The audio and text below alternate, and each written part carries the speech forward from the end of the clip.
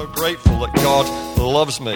And I want to ask you this afternoon, when we look at our personal relationship with God, half of the relationship is guaranteed. 100% that God loves us. Jesus going to the cross proves that. Jesus taking up his cross. In even the Bible says, Romans 5 verse 8, when we were still sinners, he died for us. He loves you. No matter how weak or strong your love is for him, he loves you. That side of the deal is 100% assured. So what I want to challenge us is to realize that just because he loves us, there is no guarantee that you get a great relationship with God. No guarantee whatsoever. It depends on our relationship, our response to his love. That's how we can be sure of having a great friendship with him. You can't just say, oh, God loves me, isn't it wonderful? I know now I've got a great relationship. No, we have to love him. So I want to challenge us, about our love for God. Loved, yes, we're undoubtedly loved, but are we lovers of God?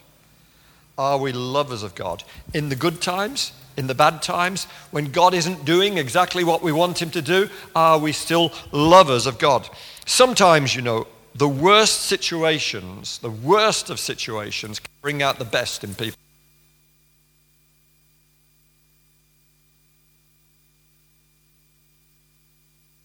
Love. But remember that the worst of situations can bring out the best in people sometimes. Does my son Benjamin, who's 23 years old and has given me permission to tell this story, does he love his mother? Monday last week, I'm setting off. Philippa, my wife, gave me a telephone call. She'd been to the gym, she'd finished school early, been to the gym, gone back home, and she says, Dave, can you call in at the gym in Salford, and can you call in at the gym and pick up my glasses? I've forgotten my glasses. They're in the gym somewhere, quite sure. The speech I read it at the time is no.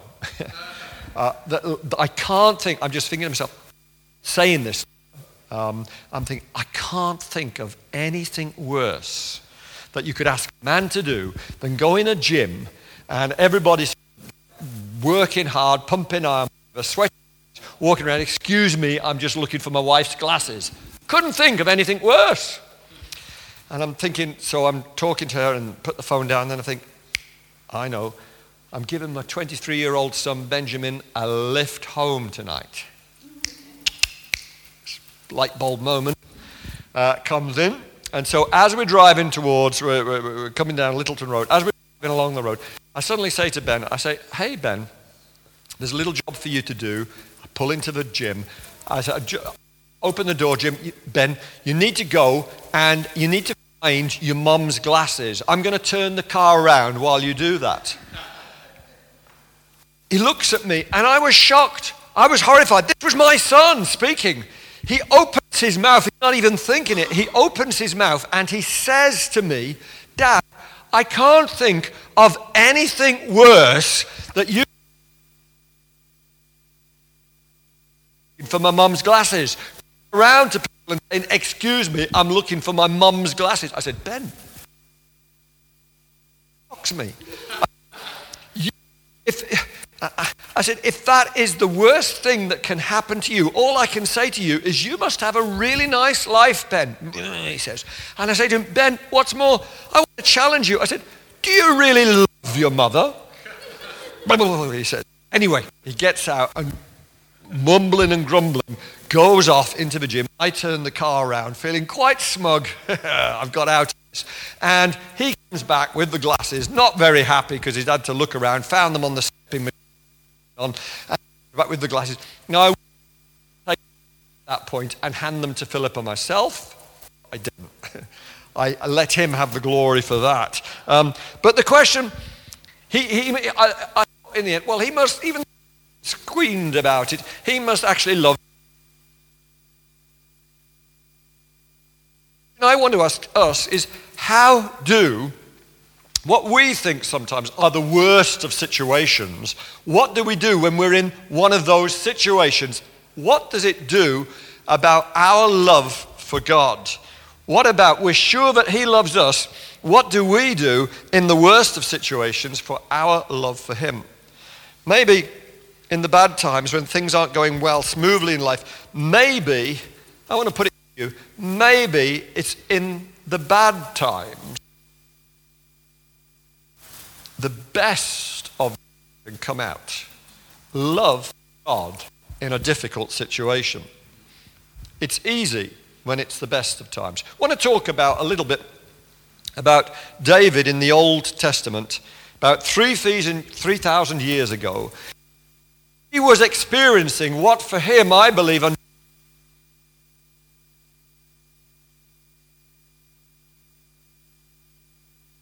he'd got behind, it was all behind him, adultery, the murder, the mistakes he'd made, and he'd been growing his relationship with God. And cut a long story short, you remember how the Ark of the Covenant, that box of acacia wood covered in gold, had represented for the Israelites the very presence of God. Two cherubim over it, the mercy seat, the golden slab on the cover of it, and it was put in the tabernacle of Moses. And once a year, one man from amongst the people could go into the very presence of God behind the curtain with incense burning, setting up a type of smoke screen. The blood of bulls, the blood of goats being offered could go into the very presence of God. And there was all sorts of ritual that you can read about, especially in Leviticus 16, about how it happened, how it operated. Something happened with David. We talk about the key of David, about government, but David had been granted a key somehow, and there's a long story behind it, but to cut it short, David had brought this place, this box that represented the very presence of God. He'd brought it and put it in his own tabernacle, in his own tent, where there was no curtain. It was just there, the presence of God. It says he'd been granted access to have a foretaste of what we could all experience once Jesus cried, "It is finished," and the curtain in the temple was ripped in two and the presence of God was available. But here it was ahead of time. The presence of God available because people were allowed to come into the tabernacle of David and they were allowed to worship, allowed to experience the presence of God without one high priest, without just spectating and watching the one man do it. And in those days, if you'd have gone to the tabernacle of David and they'd given you a visitor's card, what area?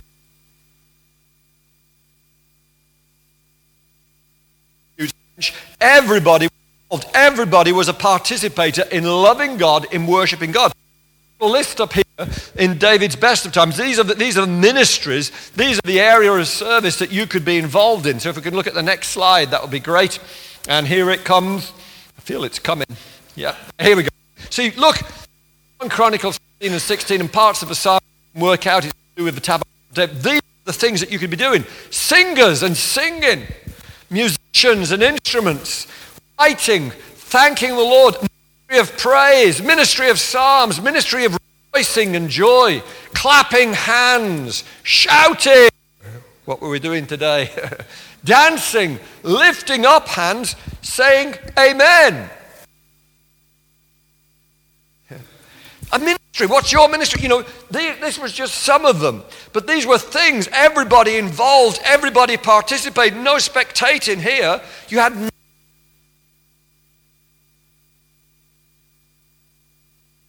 David, suddenly it's open access to the presence of God. Trumpets blowing, dancers dancing, choirs singing, righteous peace and joy. It was the best of times for David. And David loved. You can read Psalms about how much he loved to be in the presence of God. Oh, it was wonderful. He loved God. He was a friend of God. He knew God loved him and he loved God. And it was just wonderful, just being in there, being a worshiper, coming into the presence of God and drawing near to God. He didn't miss out. He didn't stop at home. He was there 24/7. There were people there. But David set up just to be worshiping God and he loved it. He loved it. This was the best of times for David. While all this was happening, something was rumbling on over a period of a few years. David's own son, Absalom, turned against him. Just think about that for a minute. His own son turned against him. And eventually in Hebron, David was in Jerusalem, the Ark of the Covenant was in Jerusalem, but there David's son in Hebron, just 17 miles away, turned against him, staged a coup. If someone staged a coup, the present king had to run for their life because they knew what would happen. They'd be killed. And so David found himself, in a really bad situation. Benjamin would say, I can't think of anything else, anything worse that could happen. Well, for David, it was bad. Your own son turns against you. But there was something worse for David, because Zadok, the priest, brought the Ark of the Covenant as David was getting ready to flee Jerusalem because Absalom had declared himself king 17 miles away.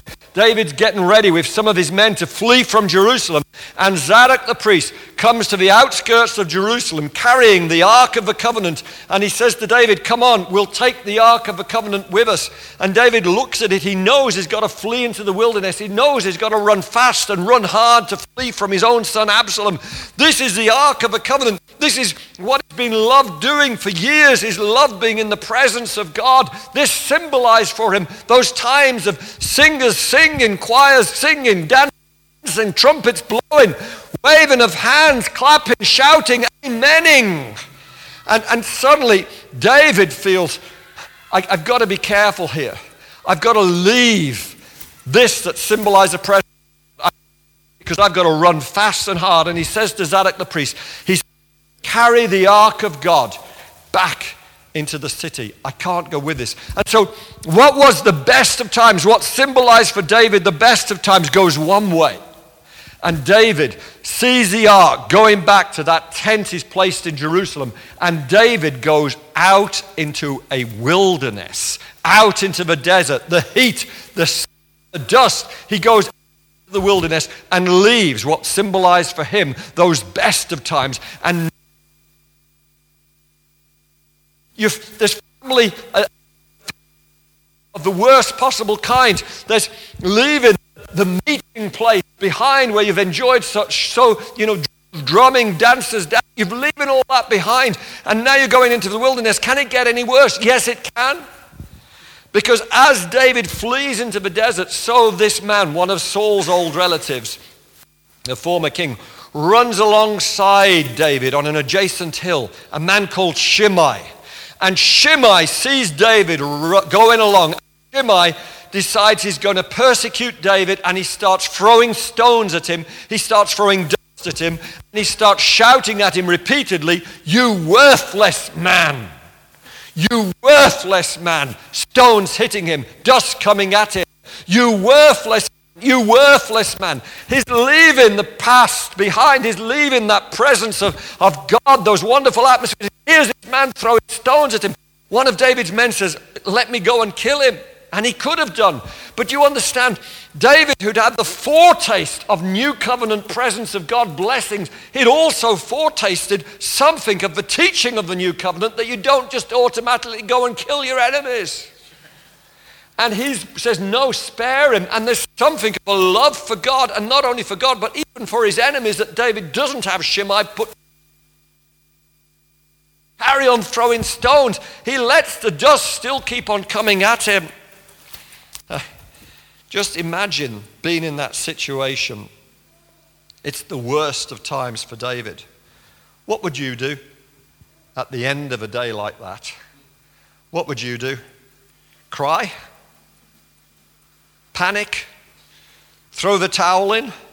Complain to God? Listen, if we're honest, we've all been there on those days, and no room could possibly condemn anyone who said that would be my reaction, because we've all been like that. David himself had been in situations before where he did all of those things. Cried, panicked, threw the towel in, complained to God.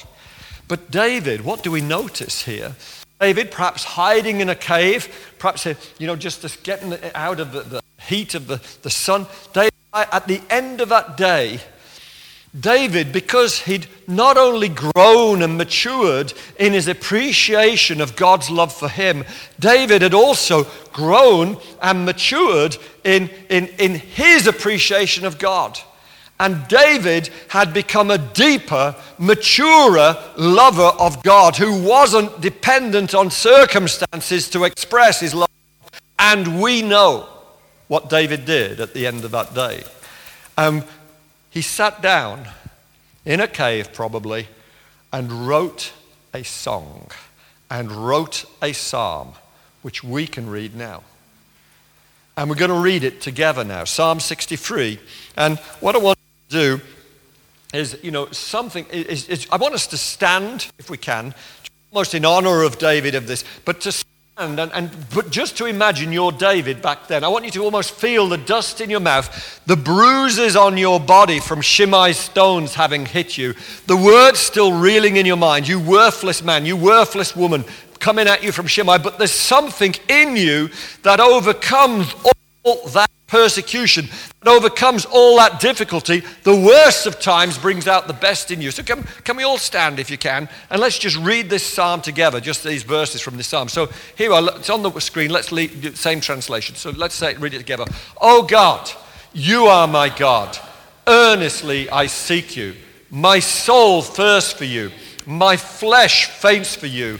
And dry and weary land where there is no water. So I have looked upon you in the sanctuary, beholding your power and glory. Because your steadfast love is better than life, my lips will praise you. So I will bless you as long as I live. In your name I will lift up my hands. My soul will be satisfied as with fat and rich food, and my mouth will praise you with joyful lips. When I you upon my bed and meditate on you in the watches of the night, for you have been my help, and in the shadow of your wings I will sing for joy. My soul clings to you, your right hand upholds me. Okay, take your seats. You get that? See what David's doing? What a song written in the worst of times. Given the circumstances, it's hard to find such an outpouring of a man's heart in love to God anywhere else in the Bible. It's beautiful. Here he was, hiding, being persecuted, fleeing, no longer enjoying the freedom of worship that he'd had in the tabernacle of David. But here he is, and he's just pouring out his heart of love for God. I want to put it to you, David was like that because he relished the presence of God when he had the freedom to enjoy it.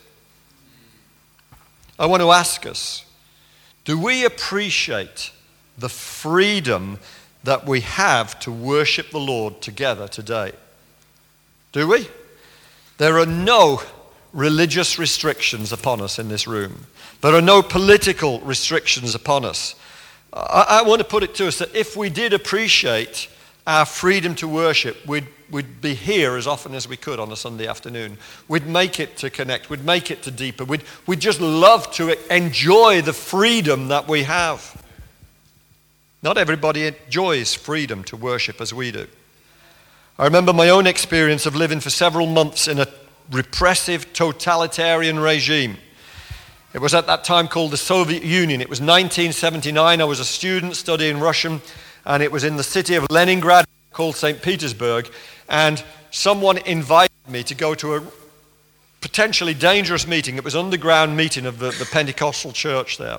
And I went, we had to be careful, making sure we weren't followed, and went to this block of flats, and we went into a flat which wasn't very big, but it was crammed with just bricks as the support and planks, wooden planks, and some of them were overlapping, and there were around about 50 people squashed in like sardines into. Now, I was unfortunate in where I sat, where two planks overlapped one another. But just to be there with brothers and sisters in the Lord who were worshipping and in the worst of times, not singing out loud, no drums, no big music, but just singing their songs at whispering level, praying out at whispering level, having to be careful. And they're just that completely quiet. Wait for maybe 1 minute, 2 minutes, 3 minutes. then the knock would be there, and they'd start again, and they'd start to sing these whispered songs, these whispered praises, having to be really careful. It went on 1 hour, 2 hours, 3 hours. I was sat at the worst possible seat. It was like I was getting them. Surely you've had long enough. Now, you see, my experience before was being in a Pentecostal church in Birmingham where I played the trombone, where there were drums playing, just like Wolf would play. You know, drummers drumming, trombones playing, singers singing through microphones. And here I am in this situation, and it's whispered and it's quiet and it's been everyone so careful. And then I suddenly realized these were pouring out, these brothers and sisters in the Lord were pouring out in the worst of times something of their love for God. Oh God, you are my God. Earnestly I seek you. My soul thirsts for you. My flesh faints for you, as in a dry and weary land where there is no water. For David, it was a literal desert. For them, it was a time of persecution, having to be very, very careful. The worst of situations can bring out the best in people. I want to say today, we need to be more aware that there are still brothers and sisters all over the world in our kingdom family suffering the same persecution, of dust being thrown at them, of people throwing stones at them, of being persecuted. We need to wake up more and more, I believe, and start praying for brothers and sisters in places like North Korea, in northern Nigeria, in Afghanistan, in Somalia, Libya, and Eritrea, just to name a few places. Parts of India. North Korea, for example, 300,000 Christians living, estimated, in North Korea. It's against the law for parents. There are parents today who know the Lord who are scared to pass on their faith to their children. It's against the law. They could end up in a labor camp. In Afghanistan, and your own family members could turn you over to the authorities and you'd be charged as apostates and call yourself a Christian in Afghanistan, and you risk being put into a psychiatric hospital. We could carry on describing many of the worst situations our brothers and sisters are facing because they love Jesus. In northern Nigeria, there's a people group called the Fulani people group. Over 20 million of them in northern Nigeria, labeled an Islamic people group. You turn to Jesus in that people group and you're in difficulty. You can be killed by your own people, or at best put in prison once people know you're a Christian. There are people from that people group in prison today who are waiting to be Sharia law, or are waiting for secular lawyers to give them a more fair trial. But some of them have been waiting years and years for a trial.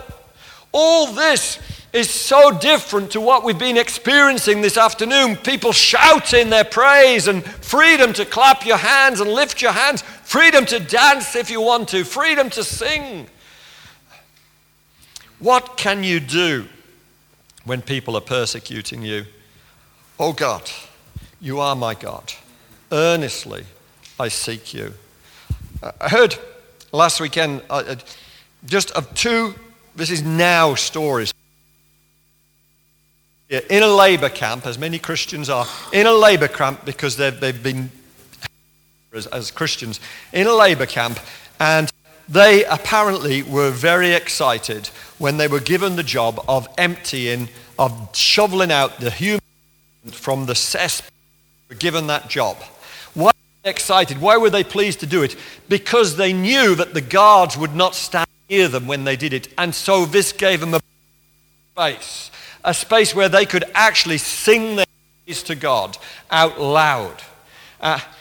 Come on, lovers of God, people who love His presence.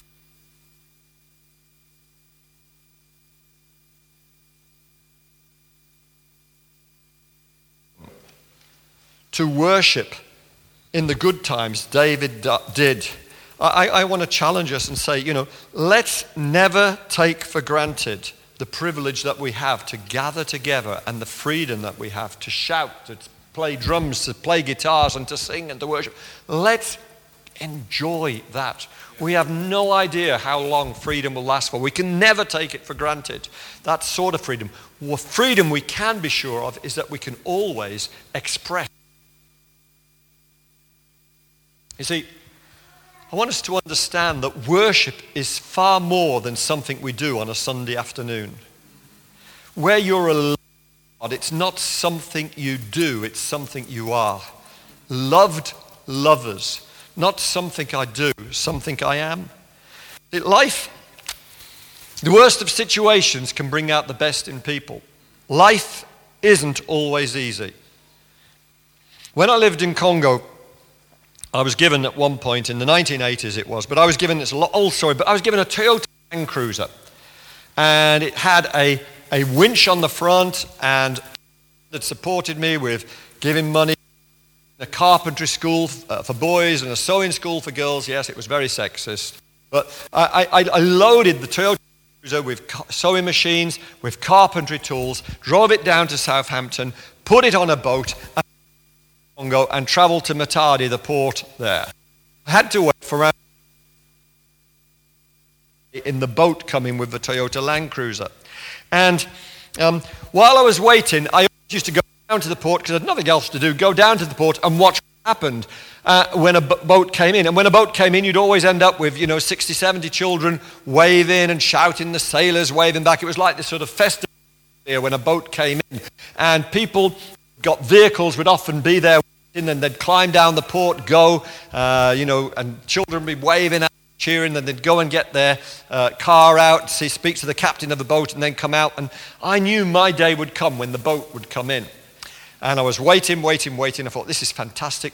Winch on the front of a car, fantastic. Cost £900, that winch. There's sewing machines, there's carpentry tools. It's going to be a glorious day when the boat comes in. And after waiting, nothing happened. Finally, after 2 weeks, I heard that the boat was coming in that day. I thought, fantastic, I had this is before I met Philippa. I'd had a girlfriend in Puerto Rico who had gone and visited, and she'd bought me a wonderful shirt, a Christian Dior shirt. Christian Dior. It was on there. I don't think it was a fake one. But it was a Christian Dior shirt, and I'd never worn it. I'd sacked the girl, but I'd kept the shirt. And I thought, when the boat comes in, I got it in mind. I had never worn this shirt before. I thought, I'm going to put on my best Christian Dior shirt. And the boat came, I put on my best Christian Dior shirt. The boat came in. There was around about 50, 60 children waving, shouting. And I thought, this is it. It's me, my big moment. I started climbing down the steps on the wall of the port to get onto the deck of the ship. Children waving at me. I thought, I'm the star attraction here, Christian Dior shirt. I hope everybody's noticing this. If you even know what a Christian Dior shirt is, you should by now. Come on, guys. And I'm walking onto the deck of this ship. And the deck is got sort of like a layer of sort of, I don't know where it had come from different ports and whatever, but sort of greasy, slimy wetness. I go on the ship, and there's the captain of the ship. I got my piece of paper to say I'd come to get my car. As I'm walking along, the next bit happens genuinely in slow motion. So it did happen in slow motion, I tell you. I slip, my feet go, and I'm thinking I'm going to fall, and I did in slow motion. It was like the best of films. I fall in slow motion, and I start to slide, and I'm just looking because there's a railing at the side ship, and I'm heading not port side, seaside, and I'm thinking I'm going to slide along. I'm sliding along, and there's this one sailor who, with no dignity at all, just puts his foot on my back, on the back of the Christian Dior shirt, to stop me sliding out. I get up, there's all grease and slime on the front of my hands. Christian Dior shirt is ruined. The back has probably a foot mark on it. Children now, it wasn't 50 or 60, it must have been at least 1,000 children, and they're just laughing their heads off. There's racist abuse coming. I'm being racially abused by these Congolese children. They're just laughing and shouting because they think it's hilarious. It's the best entertainment they've had for ages. I go to the captain, I give him the greasy bit of paper that is now. He looks at it, and then his face drops when he sees the registration number of the car. He takes me through. Look at the car, it's got a dent in the side, the winch has gone, the windows are smashed, the tools have gone, and he tells me, I'm really sorry, but we stopped at some other port on the way, and we had to get your car off and leave it on the port side for a night while we loaded some. I don't know if you're telling me the truth or what. All I knew was that I was dirty, I was deflated,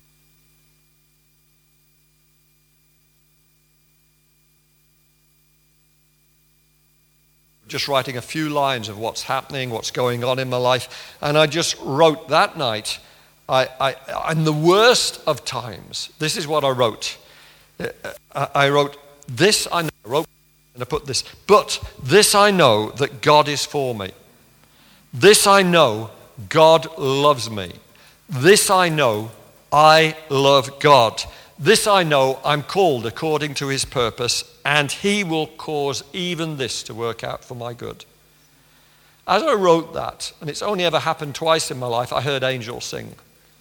There was something of an understanding that I still love you, Lord. I still love you, but I am a lover of God in the worst of situations. But I could still believe, as long with David in his situation, that your steadfast love is better than life. I want to ask you today, I want to say to you that maybe your Land Cruiser has got trashed. Or maybe, come on, let's be honest, there's far worse things that can happen to you than that. I know that. Maybe it's your wife is told she's got cancer. Maybe someone tells you a loved one has died. And you're in a dry and weary land right now. But are you a lover of God? Because a lover of God can still say, oh God, you are my God. Earnestly I seek you. I love you. In a dry and weary land where there is no water, my soul thirsts for you. My flesh faints for you. In this dry and weary land where I'm still a lover of God. It's not something I do on a Sunday afternoon. It's not what I do. It's who I am.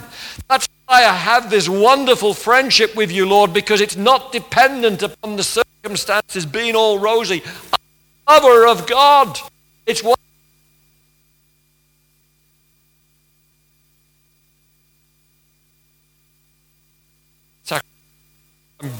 self as a worshipper of you. It's not what I do, it's who I am. God is looking, the Father, Jesus said in John 4, is not looking for worshippers. He's not looking for worship, he's looking for worshippers. People who say, I'm giving my life to this. I'm committing myself. Today, right now, every one of us have qualities and powers in heavenly realms before angelic that witness, I believe, what before one another, before ourselves even.